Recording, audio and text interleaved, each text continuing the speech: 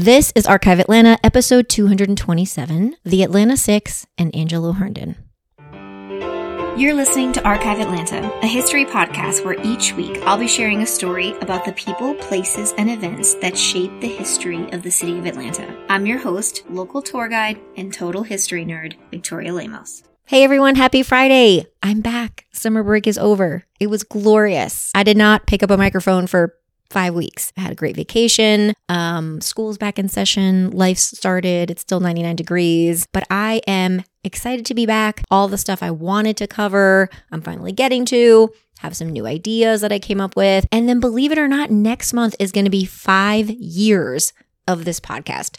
5 years, which is blowing my mind. I remember being like, yeah, this is probably gonna last like a year before I run out of topics. And as I joke all the time, I still haven't even done MARTA or the Olympics or like Coca-Cola, important things in Atlanta's history that most people associate it with. So, maybe I'll be here another 5. We'll see. I do want to plan some kind of event. And so I'm trying my best to do that. And I will let you all know what I can figure out and how you can make it if you'd like to. So this week, we are talking about the Atlanta Six and Angelo Herndon. And these are stories of communism, specifically in the United States, how it spread during the Great Depression, why it became popular with Southern and Black Americans, and how that story ties into Atlanta history and how Atlanta leaders attempted to crush the movement and its activists in any way possible. And speaking of Atlanta, the murder and arrest of activists protesting Cop City has so many parallels to these stories from the 1930s, whether you're looking at the crackdown on dissent, baseless charges, the Battle of the Atlanta Way by all means necessary. It was kind of eerie to see these comparisons. And it also has really tragic comparisons to the condition of the Fulton County Jail. So if you've not been kind of reading the news, it's not a central part of this week's story, but I will recommend some further reading for anyone that wants to deep dive into that. So before we get into this week's episode, let's start with a brief primer on American communism. The U.S. Communist Party was founded in Chicago in 1919, and it is deeply rooted in the national labor movement. The first Red Scare began in 1917, and it was a general fear of far-left movements that were taking hold in America. You had the 1917 Russian Revolution, you had the Seattle General Strike here in America, you had the Boston Police Strike in Massachusetts, and you had the rise of anarchist bombings. Atlanta actually had its own anarchist bombing in the spring of 1919. Georgia Senator, I think his name was Thomas Hardwick, received a mail bomb, which ended up exploding in his servant's hands, severely injuring her and partially injuring his wife. This was just a really tense time for the entire country. We are coming out of World War I, the influenza epidemic, there's changes in immigration, women's roles in society are changing, and everyone is on edge about the direction that America was headed. By 1928, the U.S. Communist Party formally changed its constitution to call for the right of African American determination in the South. By 1930, the communists had devoted most of the efforts to organizing the unemployed of all races, forming unions, and championing African American rights and fighting evictions of farmers and the working poor. They began to recruit disaffected members of the Socialist Party, as well as members of a Black socialist group called the African Blood Brotherhood. During the Great Depression in general, many Americans were disillusioned with capitalism and they were attracted to alternative ideologies. Before we get to the Atlanta Six and Herndon, we have to talk about Georgia's insurrection law, as it factors into the story a little bit later. The state of Georgia had numerous laws regarding enslaved Africans from its founding as a colony. In the Capital Crimes Act of 1770, insurrection, or attempt to incite insurrection, by an enslaved person was added to that list. 2 years after the 1831 Nat Turner Rebellion, Georgia first passed a law initially drafted to discourage slave rebellions. After the Civil War, it was revised to combat insurrection. Now, we never really used this law, so it gathers dust on the books until 1916, when the city of Atlanta used it as a threat against IBEW organizer William Pollard in retaliation for organizing the streetcar operator strike. It would be revived again in 1930 by Atlanta's Solicitor General John Boykin to pursue labor organizers, and these organizers would become to be called the Atlanta Six. On March 2nd, 1930, William Greene of the American Federation of Labor came to Atlanta to speak to the crowds at the Paramount Theater. Young white communist activist Mary Dalton was arrested for quote-unquote disturbing the meeting. Just a week later, on March 9th, an integrated meeting of about 100 communist and labor organizers took place at Rutgers Hall, a building that no longer stands at the corner of Piedmont and Auburn Avenues.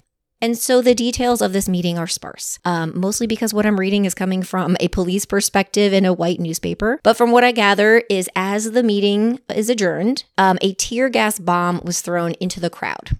And there are 2 police officers there basically kind of watching the meeting as it was happening. And they arrest 2 young white men, Joe Carr and M.H. Powers. Powers was from Minnesota. Carr was from West Virginia. One of them was of Russian descent. I cannot remember which one, but both were painted in the press as out-of-town agitators. The May Day celebrations of 1930 were tense around the country as the Communist Party organized rallies, demonstrations, and other forms of action. Atlanta's version was quiet and not well attended, but organizers that were there were calling for a protest to release Carr, Powers, and other quote-unquote class war prisoners. On May 21st, a communist organizer meeting took place in Liberty Hall, a small space over a grocery store on Edgewood Avenue. Atlanta policemen infiltrated the gathering, and they witnessed about 46 people in attendance. All of them were black, with the exception of 4 white people. After a speech by Gilmer Brady, who was a black man from New York City using an alias, the police broke up the meeting and were met with resistance, which was led by white women. There were 6 people arrested: Julius and Lizette Claren, Mary Dalton, Ann Burlack, Speaker Gilmer Brady, and Henry Story. Both of those were black men. The rest of the people were white. The Clarens' landlord, Mrs. J.E. Andrews, spoke to the police of their great character. They were released and their cases dismissed. The remaining 4 were facing violations of Sections 56 and 58 of the law, inciting insurrection against the state of Georgia, which called for the death penalty. So let me just restate the facts for you here so this really sinks in. Police come to an indoor meeting and arrest people for existing with communist ideology, and now they're facing death.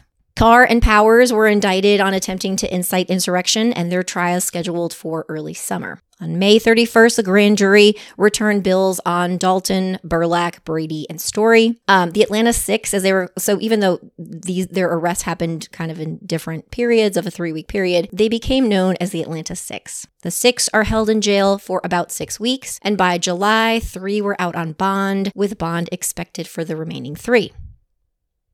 Upon her release, Ann Burlack traveled seeking legal representation for the group. Anne was born in Pennsylvania in 1911. She was the eldest child of Ukrainian immigrants. She dropped out of school at 14 to work in the mills. And after hearing legendary communist labor organizer Mother Bloor, she began organizing herself.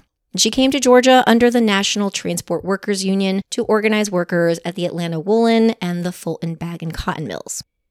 Burlack secured counsel from the International Labor Defense, which was the legal arm of the Communist Party, and with support from the American Civil Liberties Union, IDL attorneys employed a variety of legal tactics to postpone their client's trial until late 1932. So although none of them would ever stand trial, formal charges were not dropped for another 7 years. Angelo Herndon was born in Ohio in 1913 to a family living in extreme poverty. He lost a younger sibling and then his father, and in an effort to support the rest of his family, he left the state in 1927 to work in the mines of Kentucky. From there, he traveled to Alabama, where he encountered communism while working for the Tennessee Coal, Iron, and Railroad Company in Birmingham. He began organizing under the Unemployment Council of Birmingham, and he was subject to numerous arrests and general police brutality. In 1931, he fled to Atlanta to organize here. And a lot of his work here was campaigning for the communist candidate in the 1932 presidential election. So William Foster was the nominee, and James Ford was the vice presidential nominee. And Ford, this is the first time a black person was nominated for office. So this really helped solidify the assumption for Southerners that communism equated equal rights for black people, again, especially Southerners. And so Herndon wrote that all of the communist organizing work happening in Atlanta was integrated, and that poor white and black Atlantans were both being kept from voting and from the polls by the high poll tax. In 1932, amidst the Great Depression, the city of Atlanta and Fulton County officials were distributing relief payments to the unemployed. I talked about this briefly in the WPA episode, but Black families received less than white, among many other inequalities of the Great Depression. But in that year, both the city and the county decide to drop 23,000 white and Black families from the relief rolls, claiming that there was no more money to give out. So the communist-led Unemployment Council met and they wrote demands. They wanted a release of all arrested on vagrancy laws. They wanted each unemployed worker with a family to get $4 a week. And if you had more children, you'd get more money. They wanted no discrimination in relief payments. They wanted the city to provide coal, shoes, clothing, and car fare to get children to schools. And they wrote these all in these pamphlets. So they had 10,000 leaflets printed and distributed, and they did a courthouse demonstration plan. The morning of June 30th, 1932, almost 1,000 unemployed workers, half of which were white and half were Black, filled the courthouse square and lined up shoulder to shoulder. With city and county legislators effectively scared straight, they immediately held a special session the next day, and county commissioners approved a $6,000 emergency relief appropriation. This integrated, multiracial coalition was frightening to local politicians, and authorities began a close watch on what they considered local radicals who were rumored to have organized the protest. The mailer had been sent from Box 339 from Atlanta, Georgia. And so after less than 2 weeks of surveillance, police arrested Angelo Herndon on July 11th as he collected his mail from that mailbox in a downtown post office. Police also raided his home on Hubbard Street and claimed to find a basket of quote-unquote red literature. Atlanta police charged Herndon with insurrection, but instead of using the date of the protest, which was June 30th, they used July 16th, a date when Herndon was already sitting inside the city jail.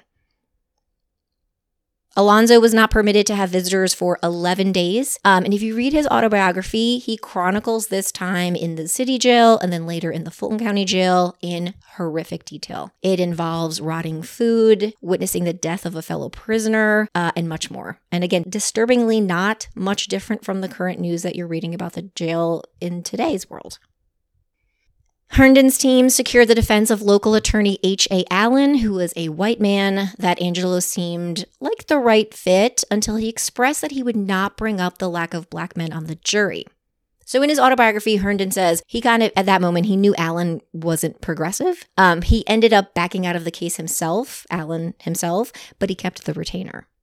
In later years, Allen would defend the Grand Wizard of the KKK, so, maybe Herndon's gut feelings weren't that far off after all. Out of money and out of options, Herndon was visited in jail by two Black Atlanta attorneys, Benjamin Davis Jr. and John H. Greer, who offered to defend him pro bono. Ben Davis had moved to Atlanta in 1909 as a 6-year-old, where his father, Ben Davis Sr., became a political leader and established the Atlanta Independent newspaper. Davis Jr. attended the Morehouse College High School program, and then he later went to Harvard. He worked briefly as a journalist before establishing his law practice in the same year as Herndon's trial. So immediately, these two men write a writ of habeas corpus claiming that the charges against Angelo Herndon were vague, as well as the fact that no Black men were on the jury, ensuring no chance of a fair trial. The writ was immediately denied, and Herndon sent back to jail. But he did not sit quietly. He wrote letters to every single publication across the United States. He was eventually published in The Liberator in October of 1932, but he really developed this immense fan base. People from across the U.S. sent money, fruit, and other items to the jail cell almost daily. The trial began January 16th, 1933, and once again, Herndon's biography covers this in details. There's transcripts of his time on the stand, Davis's closing remarks, verdict documents. I'll put a link. I'll talk about this later. You can read it all. Davis did highlight that Emory and Atlanta libraries had the exact same, quote-unquote, red literature that they found in Angelo's home. After just 2 days of court and 2 hours of deliberation, the jury found Herndon guilty. Although the prosecution had sought the death penalty, the jury recommended leniency, which they thought was 18 to 20 years on the chain gang. Attorney Benjamin Davis was so moved during this trial, he converted to communism and he moved to Harlem in 1935 to serve as the editor of a communist newspaper. The international labor defense lawyers kind of took over at this point. They filed a new trial. Angelo's bail was denied. They also began a national campaign to make the country aware of Herndon's plight and make him a symbol of Southern and capitalist injustice. So during this time, while he's in the Fulton County Jail, Herndon nearly dies of starvation and horrific conditions. It's really only because of this national press, again, he's still writing letters about his conditions, that he got any kind of care while incarcerated. In May of 1934, his appealed conviction was upheld by the Georgia Supreme Court, and Atlanta police cracked down on protests and or suspected communists in the city. There was a raid at the Dorch Building on Auburn Avenue where they received a tip that communist publications were being printed, and DeKalb police arrested an Emory physics professor for suspected communist literature. In August of 1934, Herndon was finally released from prison. In May of 1935, the U.S. Supreme Court sent the case back to lower courts. So in October of 1935, the U.S. Supreme Court denied rehearing and put Herndon back in a jail cell. Now this time, national and international fame and support. Again, it's only been growing as he's in jail. In December of 1935, Atlanta Judge Hugh Dorsey reversed Herndon's conviction. And then in April 1936, the Georgia Supreme Court overturns Dorsey's decision and uphold his conviction once again. Finally, in April of 1937, the U.S. Supreme Court ruled 5-4 that the law Angelo Herndon was tried under was too vague. Contrary to popular misconception, this did not overturn Georgia's insurrection law or make it go away. It really was just specifically about Herndon's case. It didn't legally stick. In 1938, he married Joyce Chellis, who was a stenographer from Alabama, and he really disappears from the public sphere. He published a very short-lived Negro Quarterly, it was called, with Ralph Ellison. And then by the time of the Cold War, the version of U.S. communism that he was seeing, he wasn't really into it, and so he quits the party. In 1937, he published Let Me Live, the first autobiography published by a Black political prisoner in the United States. This is what I've been talking about in the episode. I read it for this episode's research. It's really an important read, and I really highly recommend it. Again, I'm going to put it in the link in the show notes for anybody that'd like to purchase it. So there you have it, the story of the Atlanta Six, Ann Burlack, Mary Dalton, Gilmer Brady, aka Herbert Newton, Henry Story, M.H. Powers, and Joe Carr, and the story of Angelo Herndon. Thank you everyone for listening. Remember to leave a rating and or a review or listen to podcast. There's also a Patreon link in the show notes if you'd like to support the work. I hope everyone has a great weekend, and I'll talk to you next week.